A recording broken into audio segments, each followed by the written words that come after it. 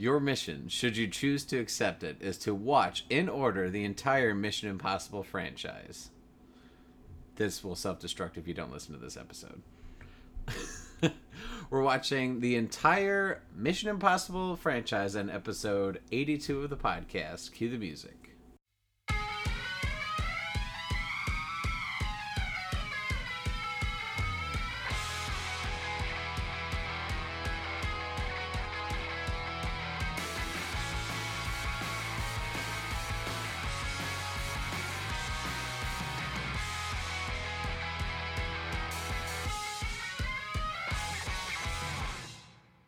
Welcome, everyone, to the Entertainment Buffet podcast. I am one of your hosts, Brandon Prosek. And I'm another one of your hosts, Jessica Quaz. We're back, Jess. Summer 2020. We've been busy dealing with a lot of things in the world, but today we're jumping into just the bananas world that is Mission Impossible with Sir Tom Cruise. Yes, it's much more of a fun world, even though, there's a lot of impossible things that need to be done and a lot of crazy stunts and the world might explode and whatever. It's a lot more fun than the world we're living in, that's for sure.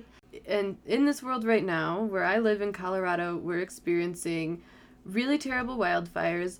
Luckily, I don't live anywhere near where the fires are, but it is so bad. There's been acres and acres of land destroyed. And the smoke is everywhere.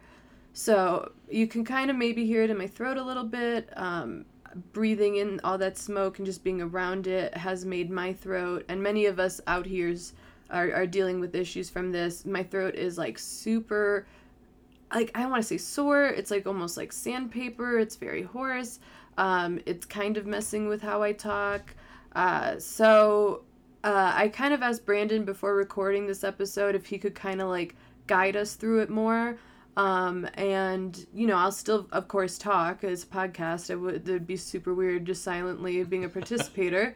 But yeah, if you notice me not talking as much as I normally do, it's not because Brandon hasn't allowed me or I am choosing to take one out. Like, I'm experiencing something really weird right now, as many of us out here in Colorado are. So I just wanted y'all to be aware of that. Like, if I sound different or if I seem a little disinterested in talking, I'm not. It's really just, it's kind of challenging for me to talk properly right now.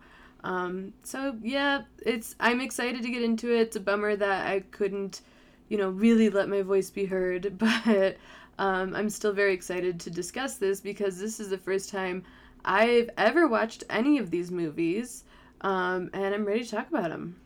Yeah, well, we do appreciate you still powering through on the podcast, Jess, and so I will do my best to guide us along on this mission.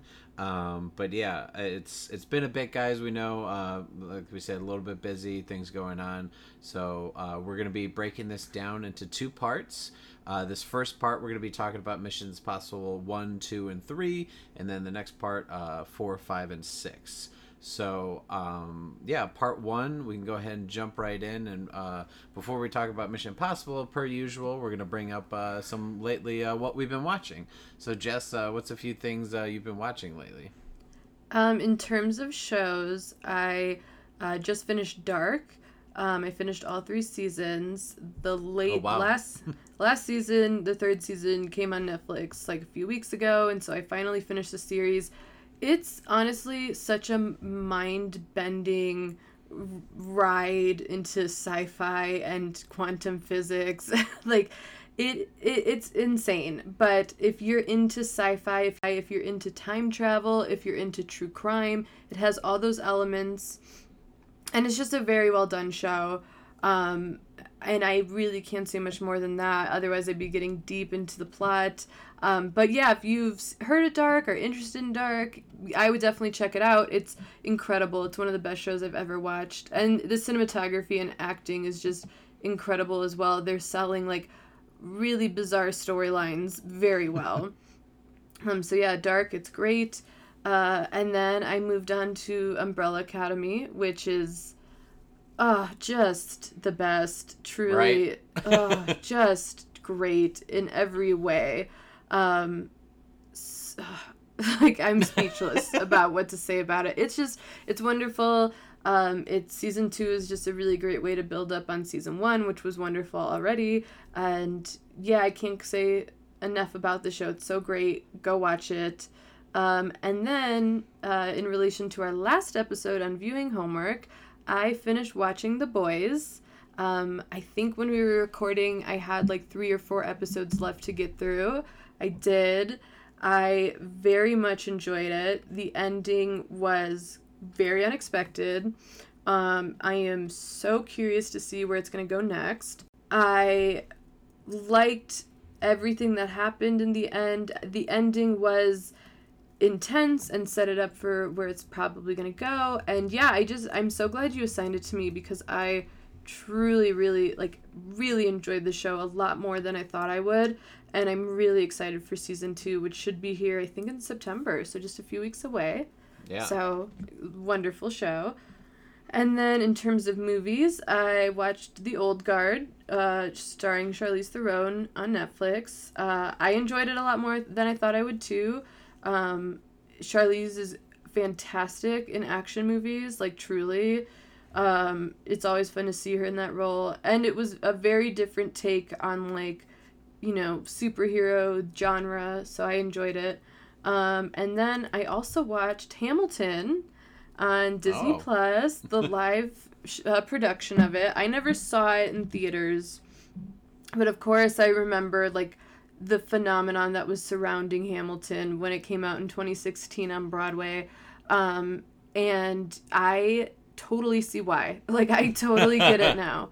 I completely get it now. It is honestly a work of art. It is like a masterpiece. It is definitely groundbreaking in terms of what is on Broadway. Everything in terms of the set pieces, the costumes, the choreography, the acting, every piece of it is powerful and beautiful. The soundtrack is just unbelievable. And I get it. Like, I totally get why there's a hype. I'm definitely late to the game, but like, I'm a little bit in that hype too. So yeah, I would say even if you're not really like a musical theater person, I think you could definitely enjoy it. It's fresh, it's different, and it's just wonderful. And a lot of the cast is kind of finding other work to do now, and I'm really excited to see what they go off and do. Yeah, I was blown away by it, and as soon as I finished watching it, I was like, oh, okay, that's why. Yep, I'm in it now. I get it. Nice. Well, yeah, good mixture. I've also been dabbling in some things as far as TV show goes. Also, Umbrella Academy. Amazing. Great. Yep. So much so we agreed how much we loved it. We're going to do an episode about that soon. Just because, yeah, season 2 was even better than season 1, and season 1 was already great. Can't say enough about that show. So much so we're going to do an episode about it. So, I, way late to the game, watched Tiger King. Oh, welcome. Yeah, I had put it off because, like, I feel like when a show drops and, like, everyone's talking about it, if you don't watch it in the first week or two, I feel like it just gets a little overhyped and, like, everyone's talking about it, and, like, I was afraid of getting spoiled, so I was like, well, if I don't see what everyone's talking about and don't understand the references, like, it's not spoiling, and so, like, I just waited, and then finally watched it, and yep, if you've seen it or heard about it, it's exactly what you expect. It's bad shit.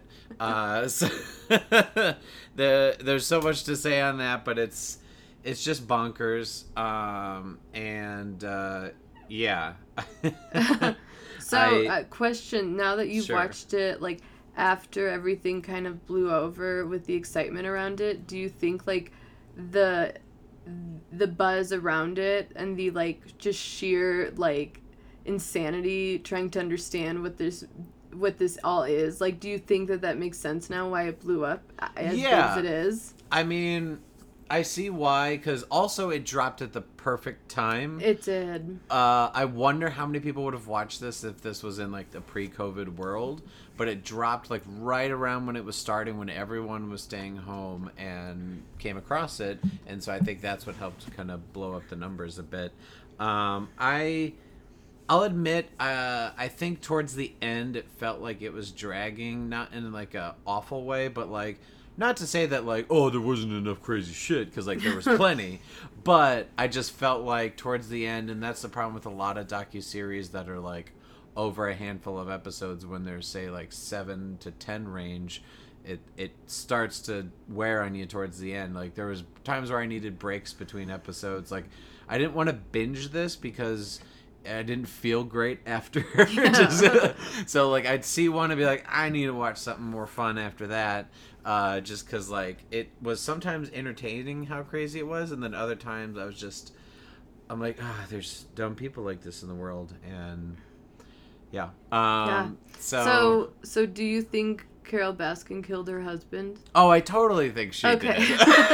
I totally think she did. Yeah, I would have to agree with you on that. Because it's like, who else would? You know, like, almost no one had I don't know. I don't want to get too into that, but I think she totally did. Yep. And I think she's just better at playing the game, if you will, than Joe was. Joe was like a more bombastic, almost like I want to say like a Joffrey type, where he's just like, I want to be like this.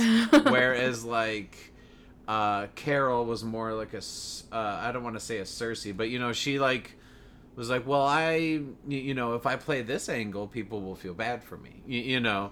Yeah. So like, I think they're both crazy in different ways. So is that Doc guy. And they're all nuts. Yeah, so other show I watched... Wait, I'm sorry. Can I do a really quick sidebar? Sure. Because this actually just happened recently. So I'm sure if you haven't listened to it or seen the music video, I'm sure you've heard about WAP. Music video is super fun. It's great. I love it. And in it, they're like in this kind of like funhouse mansion situation, and they actually have like big cats in it. And so Carol Baskin took issue with the WAP music video, and like did this like long interview about how like Cardi B is like abusing animals. Anyway, it was like, why, like, just very much her to insert herself in something she doesn't belong in at all.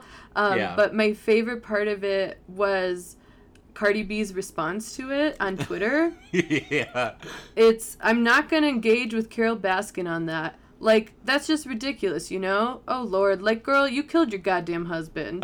Yep. Like, I'm not going to engage with you. You're a murderer. I saw that. That was hilarious. Main thing I have to say, when is the sequel going to come out? Ant-Man and the Wasp. That's what I want to know. But, yeah, I saw that interaction, and it feels like anytime Carol Baskin's going to step up and say something now, everyone's going to be like, shut the fuck up.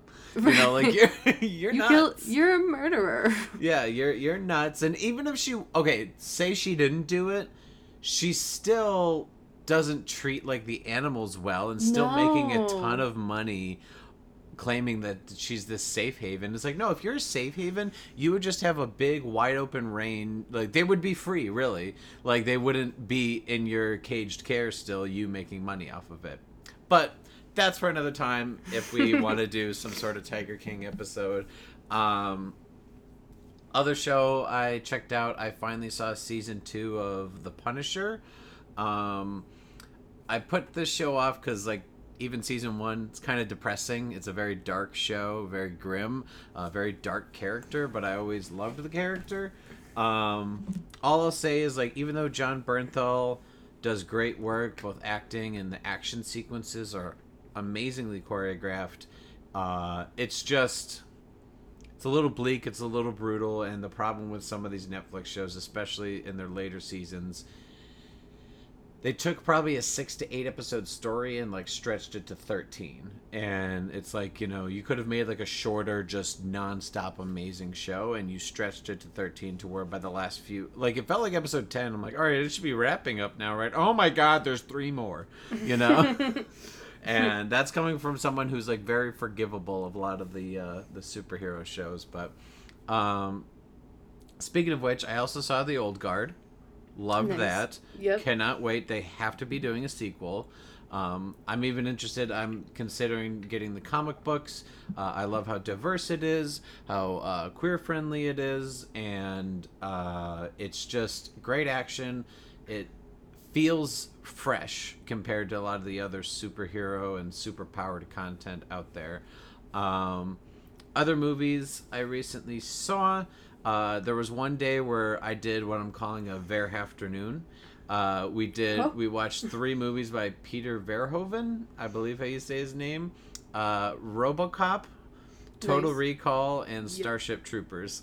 Oh, what a lineup. That was a Sunday. That's a good day. Where I had only ever seen Starship Troopers before. RoboCop and Total Recall I'd never seen before. So, see, I've only seen those 2. I haven't seen Starship Troopers. Yeah, so it's like if you see those 3 movies, you could totally tell they're directed by the same guy. You'll see a lot of actors cross over between the movies, the way the violence is.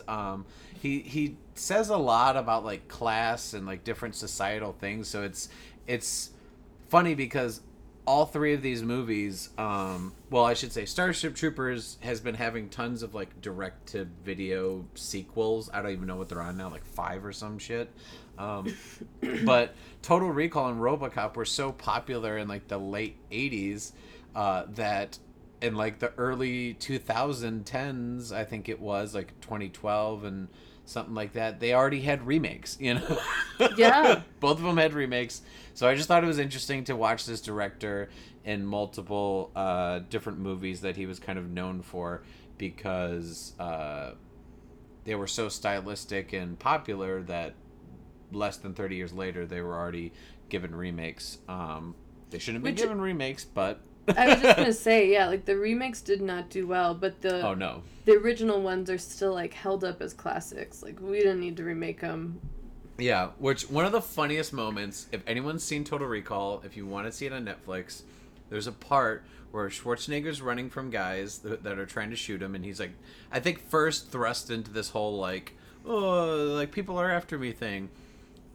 He's like going up an escalator, and he moves like just a random person to get in the way so that like he doesn't get shot, and then proceeds to keep putting that person in the way. So this guy's just getting lit up with multiple bullets, and then and I'm like, this poor guy, like he did nothing. This is an innocent person, and then Schwarzenegger picks him up and throws him at the henchman, and I was just like, this poor bastard. It wasn't even a henchman on other henchmen. It was just a passerby, and I'm like, this character is insane. He's just like trying to have a day. He's got errands to run, and this is what happens. Which I was watching it with people who had seen it before, and they're like, oh my god, I never noticed that. And I would like rewound it. I'm like, no, watch this again. He's the psychopath. But anyway, one last movie I'll talk about before we jump into Mission Impossible. I finally saw Parasite. Ooh. Yay! If you haven't, it's on Hulu. Watch it now, or if you don't have Hulu, rent it on Amazon. However you can get a hold of it to pay to support it, or watch it on a streaming thing, you need to, because there is a reason why it won Best Picture, and there's the reason why for the first time in a long time it was a Best Picture winner that a lot of us agree should have won. It wasn't a Green Book situation. No, not at all. Yeah, and all I'll say is, because like I believe I posted about how I watched Parasite, and someone's like, I didn't get into it, and I was just like, how far did you get in? They're like, oh, like maybe 20 minutes. I'm like, no, you got to keep watching, because this movie at one point flips on its head, and like you don't know where it's gonna go, and I just love the unpredictability. I love that director. I loved Snowpiercer. I enjoyed Okja. Now I just want to see if there's any other movies of his I haven't seen yet, and I can't wait to see what he does next. And this is coming from someone who hates watching movies with subtitles. Mainly just because I'm a big fan of dialogue and the delivery with the performance, and sometimes jumping between reading and watching is a little too distracting for me. But like, this was worth it. Do it. Watch it. Parasite. So good. It is. And I would say that Bong Joon-ho's filmography, which I wanted to really take a deep dive into after watching Parasite, is like pretty much consistently great. Like, yeah. I don't love Okja, but I love Snowpiercer. I love The Host of his, and Mother is a really good one too. So he's just always kind of pushing out these really, really good films, and I'm excited to see what he does next. For sure. We'll see. But yeah, Jess, we're here for a very specific reason. We took a mission, we accepted it, and we watched the entire franchise in order of Mission Impossible. Now, you mentioned that you haven't seen any of these movies previous to this assignment, correct? Yeah, I had not seen one of them. Of course, I've heard about him, especially in like the more recent years. Like I was familiar with like the Ghost Protocol, or, like Rogue Nation, like these movies with cool titles, and I know they made a ton of money. But no, I really didn't know much at all about that world at all. And honestly, it wasn't really something I like was actively against watching, but I just never thought I would want to watch. So we had kind of decided to pick like a franchise to discuss, and this was the one that came up. And I'm really glad we settled on this one because I loved them. I loved them. I enjoyed them so much. Yeah, it's the reason I wanted to do this was because there was a couple films I hadn't seen. I hadn't seen 2 or 3 ever before, so those were brand new. And all the other movies I'd only seen once. So like this was pretty fresh to me as well, but like lately over the last like year or two since Fallout came out and I saw that, I realized how this franchise has taken such a weird journey, and like I've seen a lot of video essays on this as well, you can check out on YouTube, how this franchise has somehow gotten better over the years, and it's learned from its mistakes, it's learned what to improve on, and we're gonna go film by film, and I'm gonna try to point out things and show how it's crazy because like almost every film has a different director. The main thing that stays along is Tom Cruise, and this started in 1996, and as of this year, they're filming the 7th one. I believe they're also going to be doing an 8th one back to back. I don't know that for sure. We'll see with how filming works and everything, but most franchises, as we've discussed on this podcast, get worse. Some get downright awful. Some get so bad and then reboot, all in the time period that like Tom Cruise has been doing this series. So it's just nuts to me how, you know, this came out in a superhero action movie boom, and then it's still survived over these years because like it's just types of action movies that we don't see anymore, or if we do, they're not done well. There's a bunch of garbage movies like the Fast and Furious Hobbs and Shaw movies, other ones that we probably totally forgot about that are just like, oh yeah, I'm not seeing that shit. So for the long time it felt like the only action movies to see were the superhero ones. But yeah, we're gonna go through this franchise film by film, and yeah, it's just something that if you haven't given these movies a shot or you haven't seen them in a while, please watch along. If you want to pause the podcast, watch 1 or 2 and follow along with us if you haven't yet. It's well worth it because it's a series you think would have been long dead and is still going, and like I said, defying the Hollywood cards like stacked against it by getting better in time, which is unheard of. So we're going to go ahead and jump in with the first movie, Mission Impossible. So a little background on this. Like I said, this started in, it came out in 1996. It was directed by Brian De Palma. And which is, I'm sorry, that's crazy, by the way, that it was Brian De Palma. Why? Just because I don't know him to do, like, action movies, typically. Like, I don't know. Like, to me, that I was just not expecting that name as the director. So I was, like, taken aback when I saw that. Okay. I don't know. It just doesn't, like, fit that, but okay. I mean, it worked. Yeah, and so one thing I'm going to be pointing out, because it's crazy to me to show, like, the time difference. So one thing I'm going to be bringing up each film is about how old Tom was when this came out. So at this time, he was 34. So obviously, he was still well into Hollywood. He'd done A Few Good Men, Rain Man, you know, all that stuff. Like, he was famous. But I think this was one of his first, action movies like this. And little did we know would spawn such a long-lasting franchise. So one thing just to point out, which I thought was interesting, I didn't know until I researched on it. Mission Impossible was a TV series back in the day. I want to say 70s or 80s. Like it was way pre the movie. And apparently a lot of people were not happy with the movie because they thought it disrespected the TV show. One of the big ones was Jon Voight's character. I forget his character's name, was the only character that was in the TV show. And I mean, spoiler warning, but like his character turns out to be a villain, and everyone's like, "Oh, how dare you!" You know, the TV show, blah blah blah blah blah. But like, I'm not gonna. I never saw any of that. That was way before our time. We're just talking about the film franchise because, as people probably saw, it's long surpassed the TV show. Everyone mainly knows it as movies now.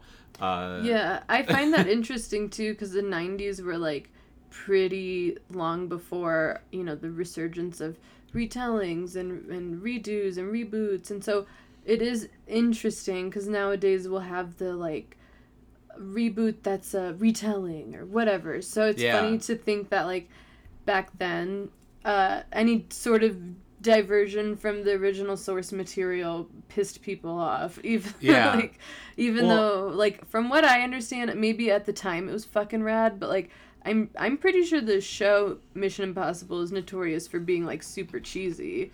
So sure, you know, makes sense why there would want to be a departure from that. Yeah, and also just the fact that yeah, I mean, there's a lot of times where a movie's popular and then that spawns a TV show. But I mean, the fact that this was able to give a movie treatment, and like I think we'll talk about the first movie. I think it was good. I think too many people just were trying to consider it like attached when it's like you really don't need to. We're two people that never watched the show, and plenty of people saw it and didn't care. So, but anyway, let's jump into the first movie.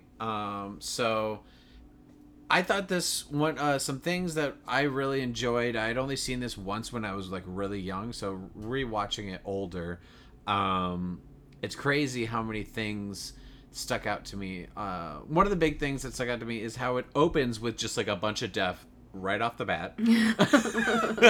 Like theoretically, you know, Ethan Hunt, Tom Cruise's character, is on a mission. Things are going wrong. All of his teammates are dying, and I'm like, yeah. What a way to, like, start the franchise is, like, we're going to show you this team and then take them all away. Yeah. You know, it's not like we'd seen this in a few movies already and then, like, people dying. It's like, twist. It's just like, how about these people? Nope, they're gone. This is about Tom Cruise, and now he's got to bring in a new team later. And so I just thought for a movie that's such a, like, kind of ambitious start, I don't know, how'd you feel about that, where it's like, here's Emilio Estevez and like these two women and like they're all on a team, and then boom, gone. Yeah, I agree. I definitely was super shocked that they just like died, especially because like Emilio Estevez and a few other like sort of known actors at the time were the team, so you would think they would be the supporting characters. Even Jon Voight too, even though he's like not completely gone. When the team just gets compromised and like wiped out, essentially, that was really shocking. And it was very interesting to like just completely change the structure almost of an action movie, and go, like restart it like after the opening sequence. Like, okay, we got to start it over again, and it's only Tom Cruise's character, it's only Ethan. And what he goes on to do from there. And it also was like the start of it too was the start of a very common theme throughout, where something happens, something's compromised, and all the blame could go on Ethan. Which happens a lot. But like happens a lot. It was a very interesting setup to see like how the characters gonna be struggling, not just in missions, but in like also just having to answer for things and backstabbing and manipulation. So yeah, not expecting that at all. Well, and what's interesting about it, and like I'm sure there's plenty of action movies who maybe start with a bunch of weird twists at the beginning, but it's crazy to me because it's like we don't really know who Ethan is. Mm-hmm. All we know, based on like possibly rooting for him, is like you said, that he's framed. And so we're rooting for him to try to prove his name. And it just felt like pretty interesting. And it's funny how we'll talk about it later in later movies. It becomes like a kind of a reoccurring trope with his character that everyone blames him. But like that's how the first movie starts. So we don't know who he is. We don't know how good he is. We don't know anything about him because there's just brief scenes where he's hanging out with his crew, and then shit hits the fan very early on. So yeah, so that's one thing that's interesting. We we have this weird kind of twisty thing where we think he kind of has a female love interest in the beginning, and then she gets killed right away. But then he kind of has this weird flirtation with John Voight's character's wife, which I thought was a weird dynamic because to me it just felt very off. And like they even kind of were flirty at one scene prior, and then when she comes back, it turns out she's not dead. And to me, I was just like why is this part of it? I don't know. That was one of the things that stuck out as kind of like weird to me out of like the whole movie. Yeah, no, I agree. I thought that the character was kind of a lot. I didn't care for her. She was very pouty and like everything's sad. But it was weird. It was almost like they were trying to take an element of James Bond and put it into the first movie. You know, Bond gets the girl, like Ethan has a girl, and then she's not.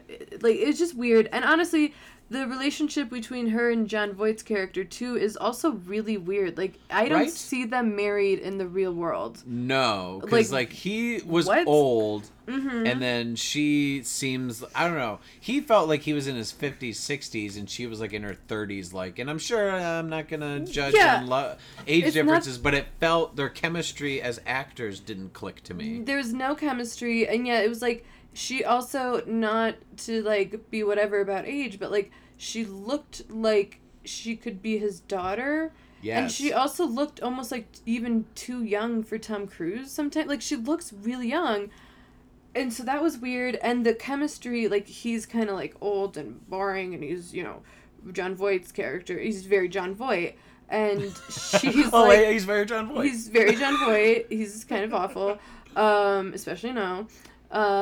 But yeah, that, so, like, they were trying to kind of shoehorn in this, like, weird, like, she's, because her husband's presumed dead, now, like, oh, she falls in the arms of Ethan, which is just very, again, like, Bond, like, damsel kind of situation, which I thought was, like, lame because she was a part of his team, and then once shit goes down, she almost becomes, like, a damsel, which is, like, wait, where were you girl, you just had all this, like, tenacity. Yeah, then, that was one thing I would say I definitely didn't care for. It's probably, like, one of my least favorite plot points in the entire franchise, actually. Is that? Yeah. Yeah, it stuck out to me because, like, there's a lot of, almost, the rest of the movie works, you know? Yeah, for sure. So, like, two things I'm also going to point out in every movie that are kind of tropes, not necessarily bad, but just reoccurring things with Mission Impossible is this takes place kind of, like, all over the world.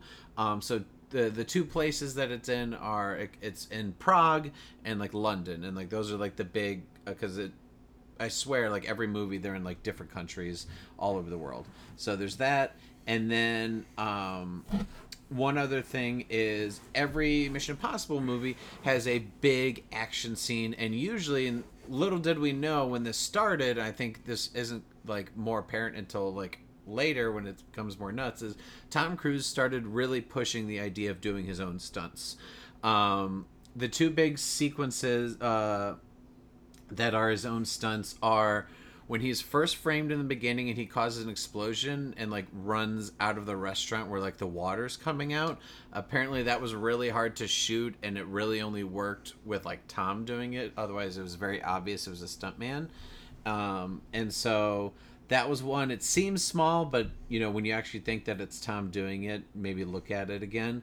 And then the ending, like bullet train sequence, where he's kind of on top of the train. They had to clearly do some cheating for that. They're not going to actually put Tom Cruise on like that bullet train with a helicopter coming near it. But yeah, it's those are like the big action pieces, but one I really wanted to point out, which became just like a cinematic staple and has been homaged and referenced in so many things, and that's the him dangling into the room sequence, like where people just call that Mission Impossible, where he goes into this room where it's like impossible to get in because there's like eye sensors and there's floor things and there's like heat sensors based on the temperature of the room, and so like he has to dangle in to like, and it was like a floppy drive or something like that. Yeah, where it's like a floppy disk. Like, oh my god! I was like, oh, take me back to floppy disks.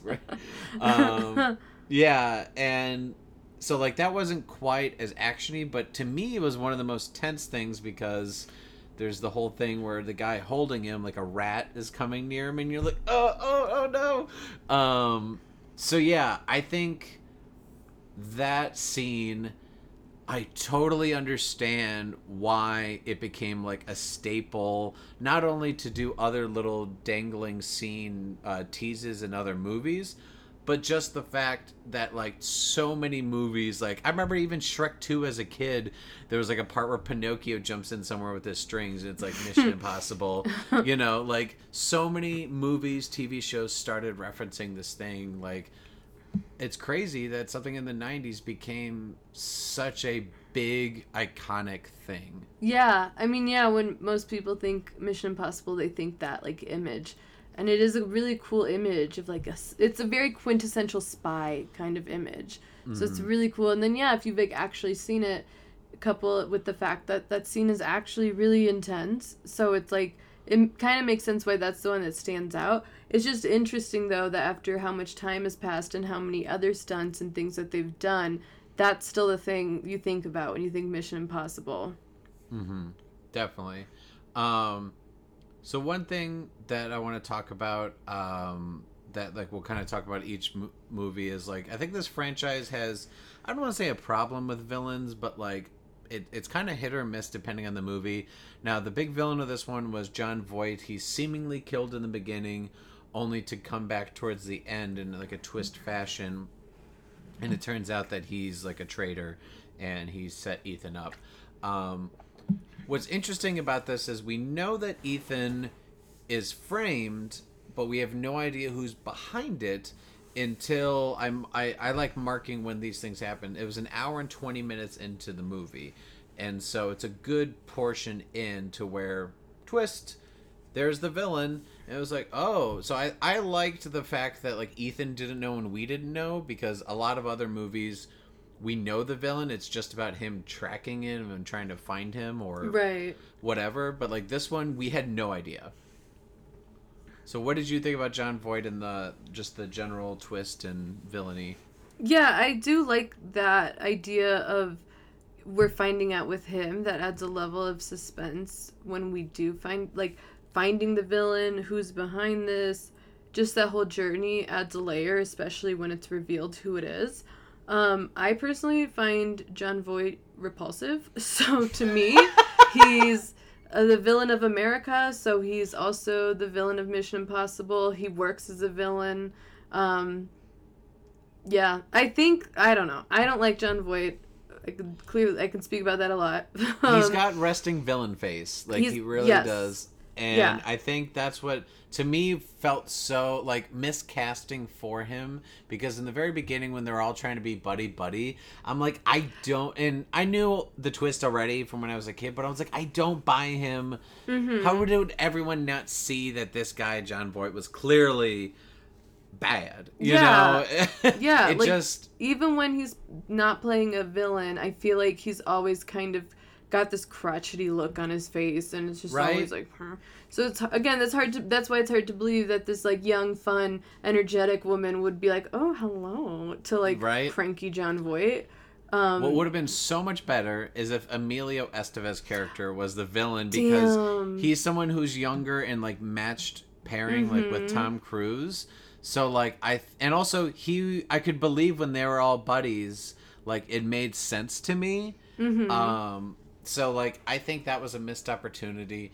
Clearly, I think at the time they were probably going for the fact that, like, his character Jim Phelps, like, that's from the TV show and he's a good guy, but twist, he's a traitor. Yeah. And I'm like, yeah, but like for us that don't know the show, that doesn't really matter. It just felt like miscasting to me. Yeah, and I'm glad, like, his time came and went with the first movie and there wasn't more of him. Yep. I think for the time, it makes sense to have him as a villain and be a prominent part in it. But now we can all do without Jon Voight. This is yes. my hot take. No disrespect for his younger years or anything, but like, yeah, just whatever. He didn't, to me, like, he didn't add anything special or different as the villain. It was just like, yeah, I'm the villain, and it's like, yeah, no, we see that, like, yeah, for sure, I get it, like, and it's not like, as we'll go on to discuss later, some of the other villains who were there, who sometimes it was a twist that they were a villain, and then you kind of like, oh, I didn't see it before, but now I see it, or it's just, yeah, his villain role was kind of just like, yeah, that fits you, like, yeah, probably didn't have to do a lot of acting, yeah, but I did like the suspense of trying to figure out who it was, figuring out who it was, now we gotta do something. Like, I did like that structure as a, like you said, opposed to most action movies where it's like the villain's introduced in the first like 5 minutes and now we gotta find him and fight him. Yeah, I agree. I'm glad that they didn't drag out his character. It was done, it was over with, and we can move on. But honestly, besides the Jon Voight's character or the wife being kind of weak points in the movie, I feel like pretty much everything else worked.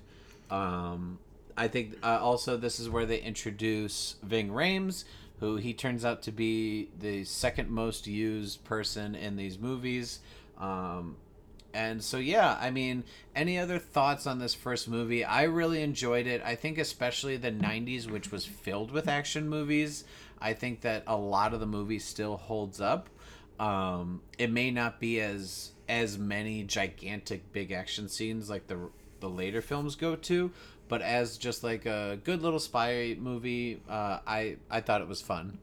I did too. I really enjoyed watching it. Yeah, it's very of the time, especially when they're dealing with technology. Like, that's, and it's kind of, it gave me giggles. It's like just seeing their high-tech technology. But other than that, yeah, like, I do think it holds up. I do think it's just fun, enjoyable. I didn't really find much wrong with it or anything. Like, I don't think it needs, like, intense criticism in any way. I think it's a good start to this franchise. I don't think when they were making it at the time they realized how long the franchise would go, but I do think it's a good beginning to introduce Ethan Hunt and his journeys. So yeah, I really enjoyed it. And I also really enjoy watching like kind of like campy 90s, 80s stuff, but this wasn't, I would say, like campy or even cheesy. It comes off very well. I think it has aged pretty well. Yeah, I agree. So we're going to move on to Mission Impossible 2, which we'll get into is weirdly the complete weakest film in the franchise. Yeah, absolutely. Which almost, it probably could have killed the franchise. I think for many years people thought the franchise was dead. We'll talk more into it, but I'll do a little background. So Mission Impossible 2, this came out in the year 2000. So now Tom Cruise is 38. This was directed by John Woo. Yes. Which if you don't know him, he did Face Off. Yeah, he has a very distinctive style with action. But yeah, so this movie, also had a younger Tandy Newton. Tandy Newton, Baby Maeve. I was so excited to see her. I had no idea she was in it. Obviously, It's like very early on in her career. I was pumped when I saw her on the screen. I just screamed, Baby Maeve! At my screen. I was so excited. Yeah. Love her. Love her in everything she does. So, this movie, it starts off with a big I don't want to say action because it wasn't really like there weren't stakes, but it was just to show how Tom Cruise wants to give us crazy stunts, and he wants to die if he can't give us like the best action scenes ever. So the scene opens with this cheesy sequence where he's free climbing, which he actually did. They didn't do any nets because it would have like ruined the shot. Like he had like a strap or whatever, but like it was super dangerous. So like just imagine a lot of those scenes where it's like kind of like nail biting if you're afraid of heights. Just the fact that Tom Cruise is like, yeah, I'm gonna do this pretty unsafely, and it's like this is the opening credits. And like the fact that every film at some point there's like a mission should you choose to accept, and like Ethan does it in different ways. I think this time it was like sunglasses. Yeah, there was like a helicopter that flew over, shot a missile, the missile stuck in the ground, out came the sunglasses, he puts them on, watches the mission, then tosses them away like into the camera, slow-mo, explosion, Mission Impossible 2. I was like, oh boy, we're in for one here. We're in it. And he's got his long, shaggy hair, which I gotta say, he looks dope in. I love the long, shaggy Tom Cruise hair, because it's just like, yeah, I'm rocking it. What's blowing up? In the wind, blowing in the wind with sunglasses and fire. He's like ready to go. Because that's a trope that John Woo loves, is slow-mo and like wind blowing in the characters. So like if that scene doesn't tell you the tone for the whole film, I don't know what else does, because that is like watch that opening scene. If you're like, this is so silly, it's gonna be that the whole time. Like it just straight up is. But yeah, so I had to point out that opening sequence because I was like, dear God. Yep. The fact that he wants to do free climbing just for the credits, no stakes. And it seems like this is what just Ethan Hutt does on his free time for fun. Is like, I'm going to risk my life climbing a mountain. With like just powder on his hands, like no, yeah. Anyway, yeah, I had to point out the fact that he did that stunt with no net, just the harness. That's insane. For that, too, for that moment. Like, that's what it was. Okay, wow. He needed it to look good, Jess, okay? So this film introduces, like we said, Tandy Newton's character, who becomes very quickly a love interest. Yeah, okay. I thought this was very rushed. Very fast. There was, so I took notes of this while I was watching, and I just understood what this meant. There is a shot of, like, somehow she's kind of, I don't know what led up to this, but she's, like, kind of straddling him. I think they were, like, fighting or something, or they were fighting other people on accident. There is such a disgusting shot, and it's just very, like...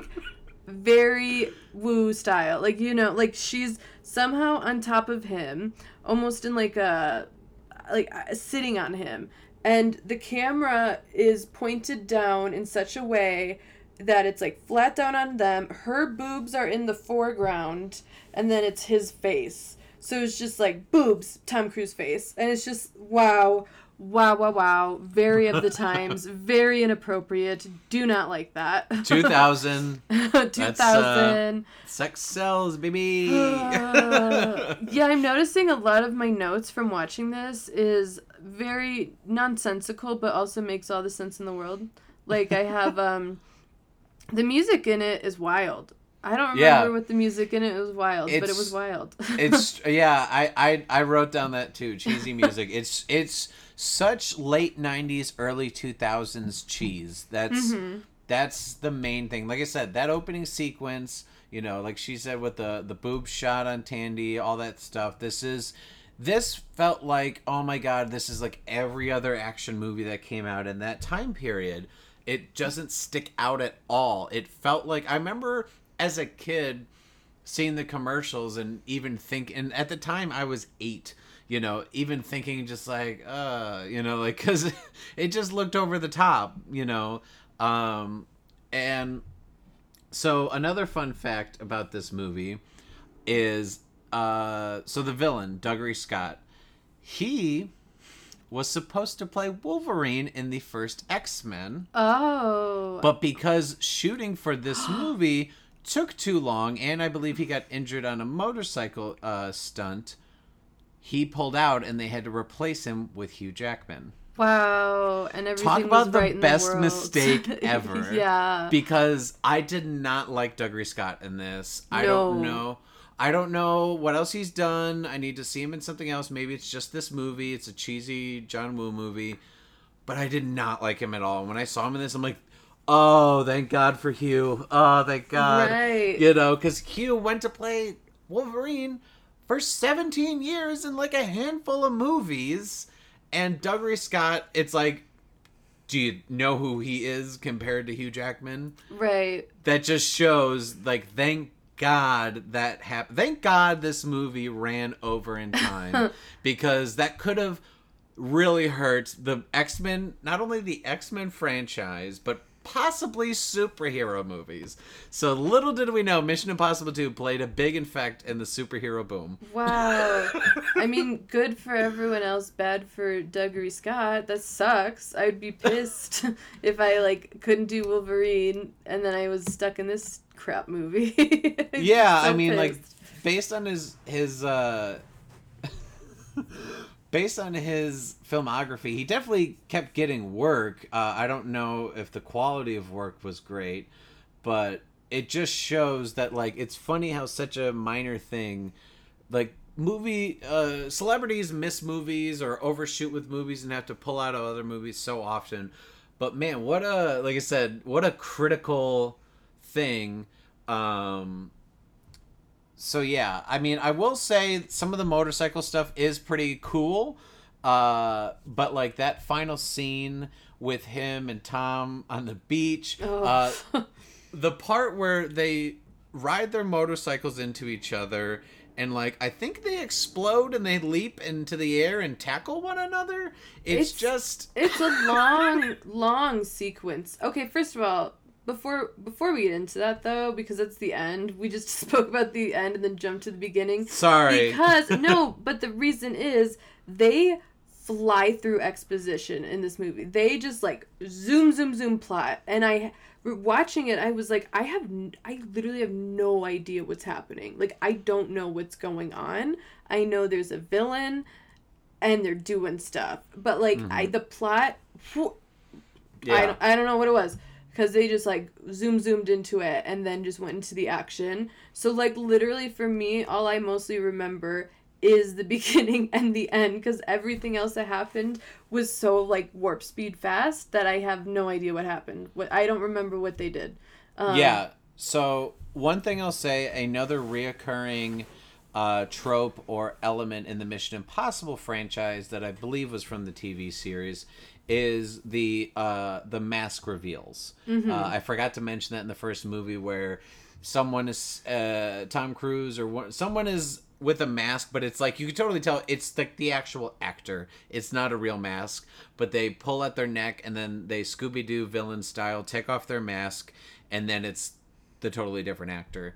And it's something that's in all the movies at one point, but the crazy thing about this one is they did it way too much. I remember thinking, like, how many times are you going to do these mask reveals? It became predictable.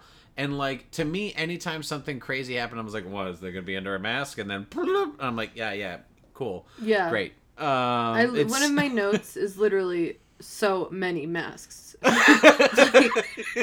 So many masks. That's all I remember about the plot. It was just masks on masks on masks. And not the COVID kind, the face kind. Yeah, masks central in this movie. This took place in Australia. Like I said, these movies take place all over the world. But yeah, it flies through things. I think it's a just horribly written movie. There's even like a line where Anthony Hopkins plays like the new guy that's like in charge of Ethan. And he's just like, well, if it was mission difficult, you know, but or like what was the line? It was something like, well, they don't call us mission difficult, you know, right? Like, or something like yes, something like that. Where I was like, oh my god, just shut up, Mission Anthony Impossible Hopkins. or something. And also, can I just say, Anthony Hopkins' voice? I don't know what was happening there, but to me, I was like, trying to figure out what, like, accent or cadence he was going for, because usually, you think Anthony Hopkins, you think of his iconic voice, but he, like, didn't do that this time. It sounded like almost like Brooklyn-ish, but then it was going, like, in and out. So that was weird too, because, like, one thing about Anthony Hopkins is, like, his voices are never bad. So that was jarring as hell too, trying to figure out, like, what did they tell you to speak like? How did we get here? Yeah, it was just odd too, because like this is such a big actor and he's in a pretty bit role. Yeah. He's barely even in the movie, and it'd be different if it's like, oh, he's a bit role and he's in like all the movies, but this is like the only one he was in. Mm-hmm. So it just felt like very useless for getting such a big actor to be that role. Yeah, I just, a lot of the casting, like we were saying, when it comes to Dougray Scott or like Anthony Hopkins in this role, Tandy Newton, she, obviously we know she's a good actress, but she was not given much to do. It's weird because like she was the damsel, but then she has a moment where she's like, I don't want Dougray Scott to get the poison, so I'm gonna put the poison in myself. And it's just like, so you give her a badass moment, but then she's still the damsel because Tom Cruise has to save her. Right. She doesn't help save herself with him. She's still the damsel. And I'm like, you were trying to do something somewhat non-damsel-y, and you proceeded to do a damsel thing anyway. Yeah, I feel like after the first two movies, they handle female characters way more well. Yeah. This was ridiculous. Well, Poor Tandy. that is something that's going to come up later, because after the third movie, we'll talk about more later, Tom Cruise actually said no more women damsels. I didn't know that. That's awesome. Yeah, apparently he was just like, yep, no more of that. Yeah. I don't even think it's because he kept doing it. I think he just was like, we don't need that. We'll do some more badass women. Hell yeah. Yeah, so it's interesting because, like we were saying before, they rushed this love interest between Tandy and Tom Cruise, and then she's the damsel.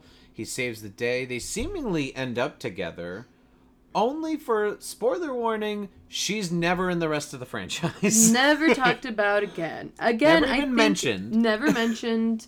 Not even like a, hey, where'd she go? Nope, she's fully gone. Again, I think it was like a taking a piece from Bond.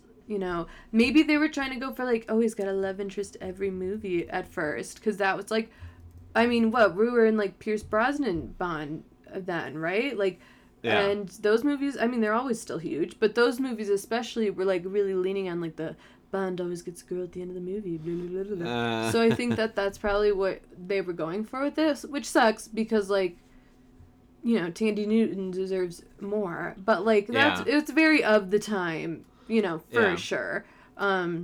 The only other person that returns again is Ving Rhames as Luther, and it's interesting because so many of the either bosses of Ethan or the women or whatever other characters filter, but the main people that stay along, at least in this beginning portion, are Tom Cruise and then Ving Rhames in a supporting / like buddy role.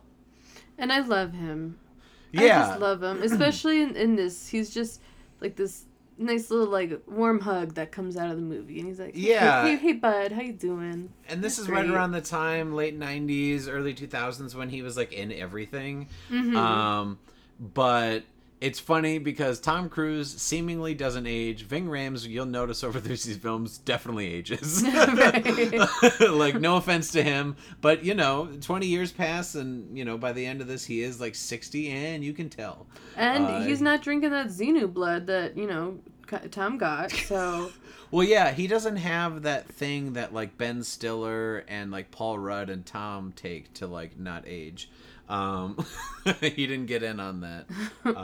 But anyway, I bet a big reason that they don't mention Tandy Newton's character is because they want a lot of people to forget about Mission Impossible 2. Yeah. I think it really could have killed the franchise, and luckily, and when we're going to jump into Mission Impossible 3, someone else took it in a different direction and kind of steered it towards the right path, because First film, good. This movie, what the fuck happened? Like, most franchises, when it gets this bad, that's like the last movie. You know what I mean? Like, if many movies, it's like the first movie's good, second movie's okay or better, but then the third movie, what happened? You know, the second movie, it's just like good, bad, whoa.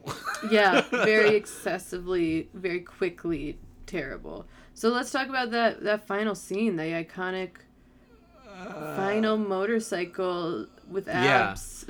Yep. Lots of the longest motorcycle situation in cinema history. It felt like it. It felt so long. Well, in later movies, we'll talk about it. There's motorcycle sequences that don't feel like this. No, it's and they just are long. This one, but yeah, they are long. They're exciting. But they're exciting. They're shot well. This was just like John Woo being John Woo. There's lots of scenes. Also, big thing I want to talk about in addition to the motorcycle thing is there's other movies where there's some shooting, but that's not like the big thing. This movie, John Woo fashion, tons of shooting, tons of sliding on the ground, slow-mo shooting, hairs in the breeze, you know. It just... This felt like a John Woo movie that he got to put Mission Impossible's name on it, and it didn't feel like part of like what ended up being the franchise. For sure. Yeah, no, it was very... And I think that's probably because of the time. Like, that was the hot thing with action movies. Was like, guns, guns, guns, motorcycles, woo! And not, like, actually unique, thoughtful choreography, cool stunts. Yeah. It was just like, this is working for this movie, let's do it over here. You know, this is basically Mission Impossible Face Off. Like, let's be real. But right. Yeah. I also noticed... Go ahead. There was a lot of really weird... zooming in, like slow-mo ab zooms during the gun battle, I wrote. So, like, it's also really weird because it's, like, these very, like, lame kind of action moments, but then they're also hyper-sexualized as well, which is, like, yeah, that's the early aughts. Like, that makes sense. And then, I don't know if you could help me make sense of this. I have a note that says, the pigeon kick scene was so extra. Do you know what that means? I mean, John Woo is known for putting pigeons and doves. Like where they'll run and then they go flapping and it's like all epic. I don't remember them kicking a bird per se. I think someone kicked a pigeon in this movie because I wrote the pigeon kick scene was so extra. I just love that note. So extra. So extra. Okay, so one thing I will say before I forget, because I loved looking up which stunts he did, and this one I had no idea was like a stunt. So you know at the final fight scene, and maybe it was like in the sand where there were birds or whatever, but there's a part where Dougray Scott has Tom Cruise on the ground, and he goes to stab him, and the knife goes like right before Tom's eye, and it's like a deep close-up of the knife being like inches away. Apparently that's real. Apparently they put the knife on like a string and measured out like how far to get it near his eye, and really did it. And I was just like, so unnecessary. Because that's so unnecessary. The reason why it's unnecessary is because, like, okay, later films when he's hanging off planes or buildings seems real.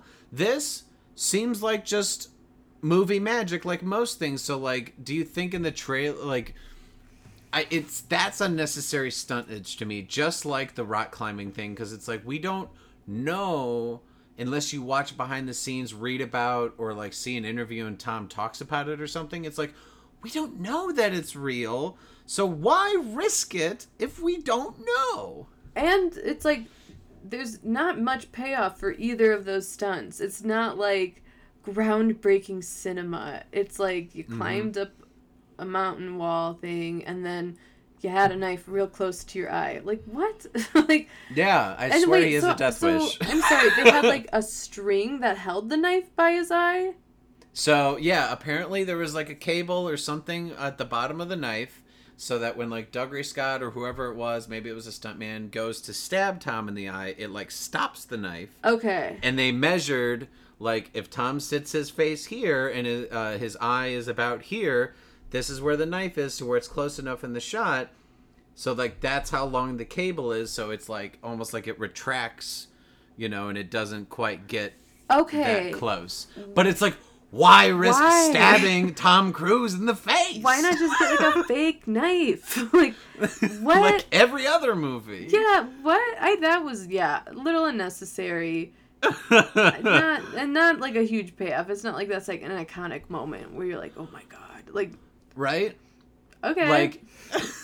When I saw that, out of, like, because I was reading all these articles and watching videos about all the stunts that he did for these movies for research, and when that came up, I was like, why? Because no one knows. Like I said, when he hangs off planes or buildings, at least some of the times that's for a plot point, but also it's like, oh my God, Tom Cruise hanging off a plane. But like this... No one's going to be like, oh, Tom Cruise almost stabbed himself in the eye. Like, no one knew that.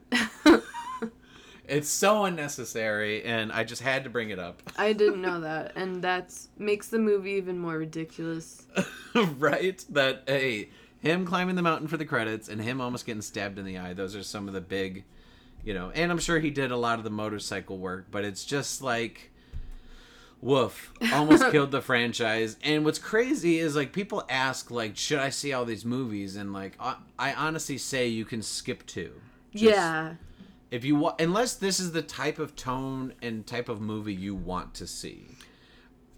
Yeah, I would agree with that. You know what I mean? Like a bad movie night, I think this could fit in. For sure. Like, if you like cheesy, stupid, campy, weird movies like we do, like, because I thoroughly enjoyed it. Even though it's garbage. It's complete garbage. It's terrible. I enjoyed the hell out of it. Do I want it on my DVD shelf? No, but I'm glad I watched it. And if I, like, rewatch the franchise again, I'll probably skip it. So, like, yeah, if you want to watch the full franchise...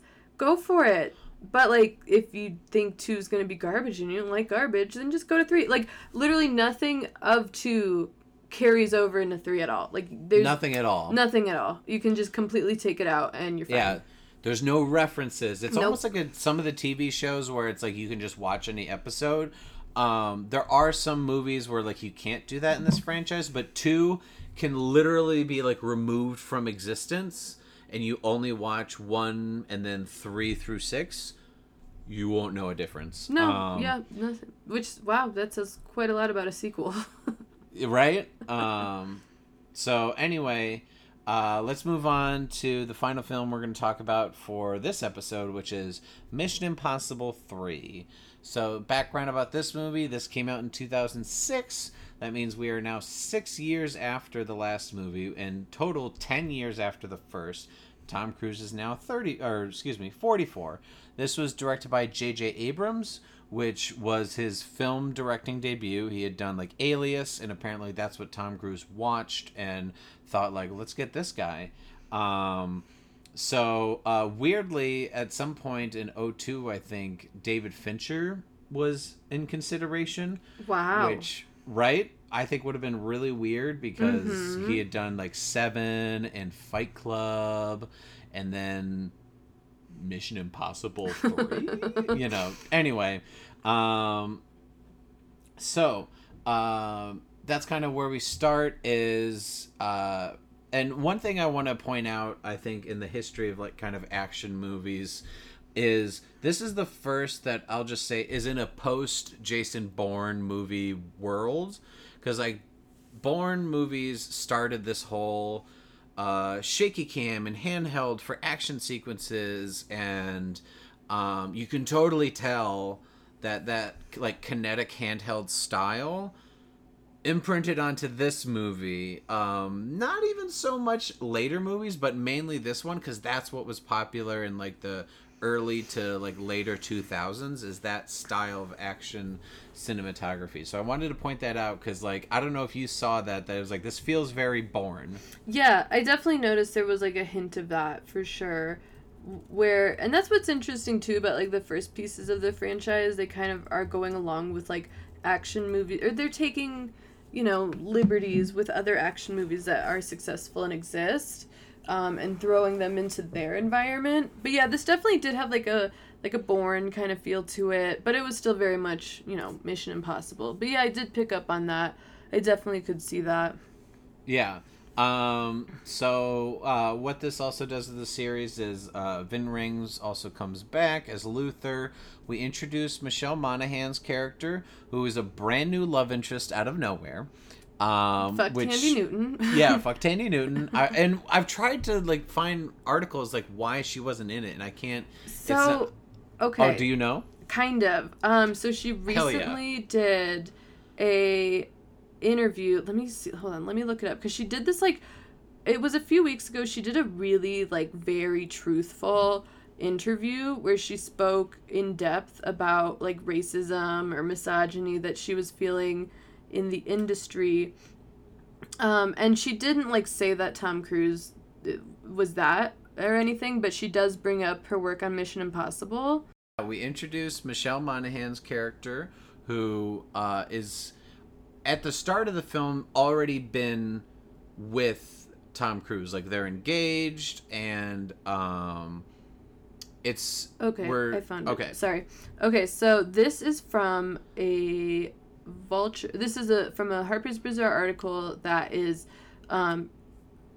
sourcing the Vulture interview she did. Okay, so here's the tea. Newton described her experience working opposite of a really stressed and dominant Tom Cruise on the 2000 film Mission Impossible 2. When asked why she never filmed another movie in the action thriller franchise, the Westworld actress merely said, "Oh, I was never asked. I was so scared of Tom. He was so very dominant individual. He tries super hard to be a nice person, but the pressure, he takes on a lot. And I think he has this sense that only he can do everything as best as it can be done." Like, he didn't like her. Like, he was a very stressed out individual at the time and got frustrated by her, and then he didn't seem very collaborative, and then it was just like, you know what, we don't need her, bye. Which, to be fair, like, I'm not going to defend anyone's actions as far as that goes, but an interesting point in like his career was like, you know, he did Jerry Maguire after Mission Impossible and like Eyes Wide Shut, but then like I could totally understand like he probably wasn't in like the best graces. I don't know when exactly he did that whole Oprah thing or whatever. I think it was like around then, maybe. And so like I could totally see he had a lot of pressure doing like a second movie maybe, and like he was worried about like the franchise.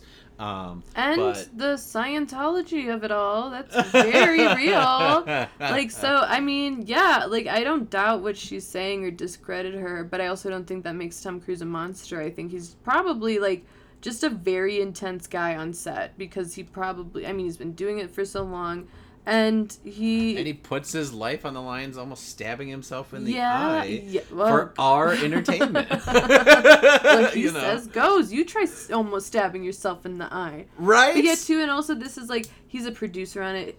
He's the face of this franchise, so like things, you know, don't go right. Even though, come on, that I'm sure she wasn't the problem of the second movie, but whatever. Yeah, like I think it probably comes down to both like a chemistry thing with the person, and maybe they thought, you know, years passed, and like since their love, quote unquote, was so rushed in that movie, maybe they felt like enough time has passed that either people didn't like the second one, didn't care about the second one, they wanted to start fresh and think like, well, maybe those two kind of like high-strung, badass individuals wouldn't have worked. Because the thing about Michelle Monaghan's character is, and I don't mean this in a bad way, but she's just a normal person. Like, she's just a nurse. She's not in the spy world. She's not like some big badass. Like, Tandy Newton was like a thief and a badass. So maybe they thought like this is a new start for Ethan, where he also at this time has retired and he's just like an instructor, which is so funny because at that time, that was 2006, and now here we are, he's filming a movie in 2020 where like he's still in duty. So it's funny how even in 06 they're like, yeah, now he's like retired. It's like, right. No. But I also feel like the third movie like immediately just set a different tone from the other two. Like this was like a departure, like it's just completely different from the first two in general, and so it makes sense to why they just would want to leave all that kind of behind them, with the exception of Ving Rhames, because I mean, he's great and we enjoy him in it. But like, yeah, it's also like the character is different in his own way, and now this like it's just a different way of dealing with it. I think from the third movie on, they didn't want to do the traditional like, you know, James Bondy kind of like extra spy movie. Like they wanted to do their own thing. So yeah, and they wanted to tell a story where Ethan was, I think, trying to move forward with his life. He was like you said, retired from like what do they call it? From field duty, and was just training operatives. He was doing that secretly. He hadn't told Michelle Monaghan, her character, about that. So I think he just wanted to start fresh, and like this was a movie how like he can't quite have a normal life, where the villain takes her hostage at one point, and like this is where it's full on damsel in distress. But this also introduces Simon Pegg's character Benji, who would become someone else who stays around for the rest of the franchise. So a couple big action sequences I just want to mention is when he's on the bridge and they're like shooting missiles at cars. I remember the trailer and like commercials on TV back in the day where like the missile hit and he flies like into that car. It's like, ooh, Jesus Christ. Like he did that. Oh. It wasn't like a missile, but they did the cable thing where they thrust him into the car. Oof. Because, you know, apparently he's a glutton for punishment. And also in Shanghai, when they did the scene in Shanghai, he does like the big swing thing. Mm-hmm. So he's starting to up the stunts, but like these felt more in the plot, whereas like we were talking about the stunts for the second film where they felt random and pointless. Absolutely. Yeah, this was like more in line with like what was going on. Yes. One thing in this film that sticks out over the rest of the films, and what's interesting is I see a lot of people who haven't seen all the movies, they love this one because of the villain, Philip Seymour Hoffman. Of course. I mean, truly. Like, I haven't watched a movie of his in a while before this one, so it was just really nice to see him on screen again, doing what he does best. And he was just a fantastic villain. He was entertaining.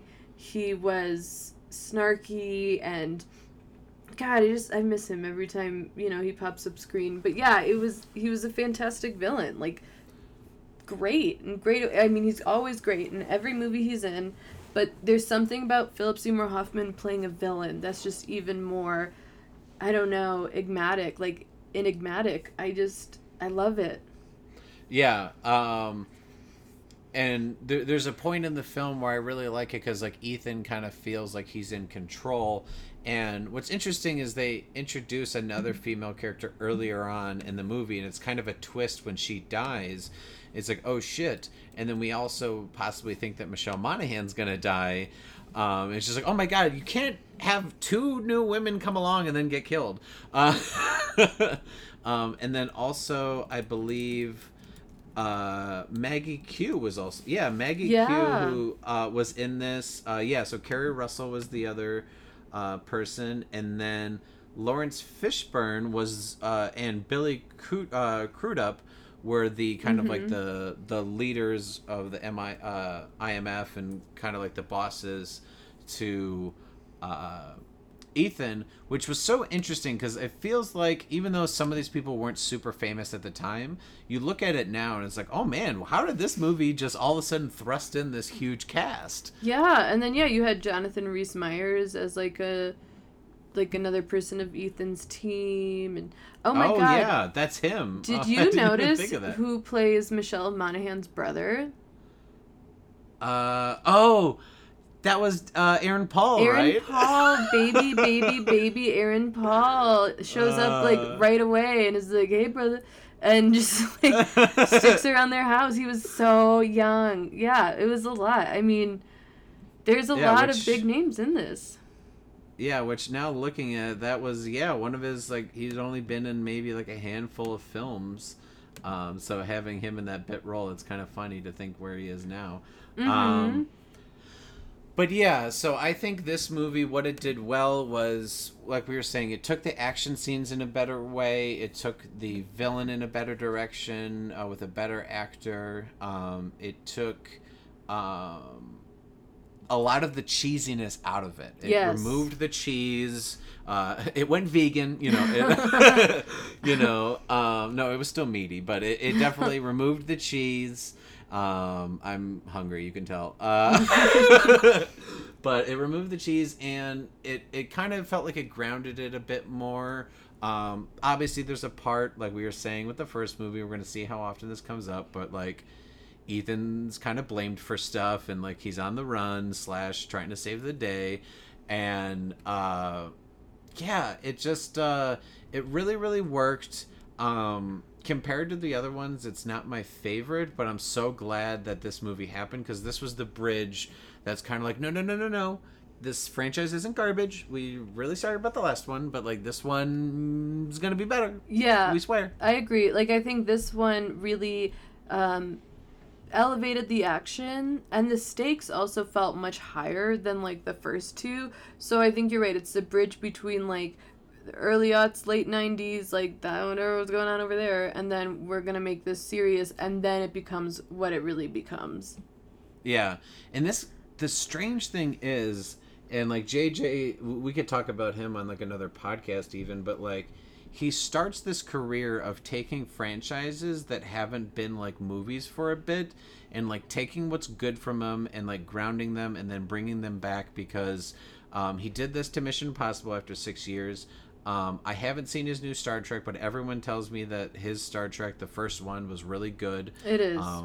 And then like maybe not so much Rise of Skywalker, but like I loved Force Awakens. Mm-hmm. So like when he gets that first movie to kind of bring a franchise back to life, I think he's one of the best in Hollywood to do it, because it's like he picks all the stuff that works and what are staples of what is good about the franchise and elevates it, but then removes the shitty parts of it. So like when you see the second one to this one, it's just like night and day. Yeah, absolutely. Yeah. So I feel like another thing, they were a lot better with the mask twists. Yes, they were. It was good masks use. Yes, because there's sometimes where it's overused. The last one, like we said, was just like, oh, okay. And this one, it's like, yeah, we still have it, but it's not overused. This took place, like I said, in Shanghai, and also the Vatican were like famous places it was at. Yeah, the one thing that bothered me, and I'm curious for your thoughts on it, because this is a J.J. Abrams trope that he brought into the franchise, and luckily didn't really stay. They keep calling like the bad thing, like the thing that everyone's going for, is like the rabbit's foot. It's some sort of, it must be like poison or a bomb or I don't know, something. It's a mystery box thing, and they don't reveal what it is at the end. Yeah, that's like it's so weird too, because it is something that, like, I guess that's not the point. What it is, it's the journey. That's the point. I know, but come on. Yeah, like, come on. We've been talking about this for so long. I want to know what that was. This seems like a really big deal.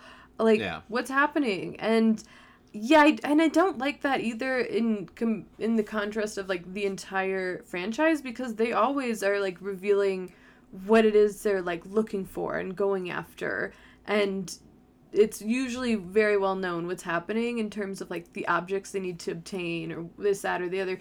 So yeah, it was really weird that it was given this like really vague name that sounds like really cool and like bad, but like no payoff really. Like well, even in the end they make a joke of it where Tom Cruise goes to Lawrence Fishburne. He's like, "What's the rabbit's foot?" And Lawrence Fishburne's like, "If you stay on, I'll tell you." And Ethan's just like, I'm retiring, I'm getting married, and I'm like, fuck you, come on, you even brought it up just to take it away from us. Yeah, And like that's super lame. And we would just yeah, I think too, it would just like make everything more intense if we knew the stakes. Like, what is right? it? You know? Yeah, It is lame. yeah, that was one thing that I think was one of the main mistakes of the movie. Like we said, though, probably the bigger one, and it changes later, is the fact that it turns into just a damsel in distress savior movie. But I mainly just really enjoy this movie because it steered it in the right direction. And then as we talk the next episode on 456, like if this one didn't happen, those other ones may not have ever even been made.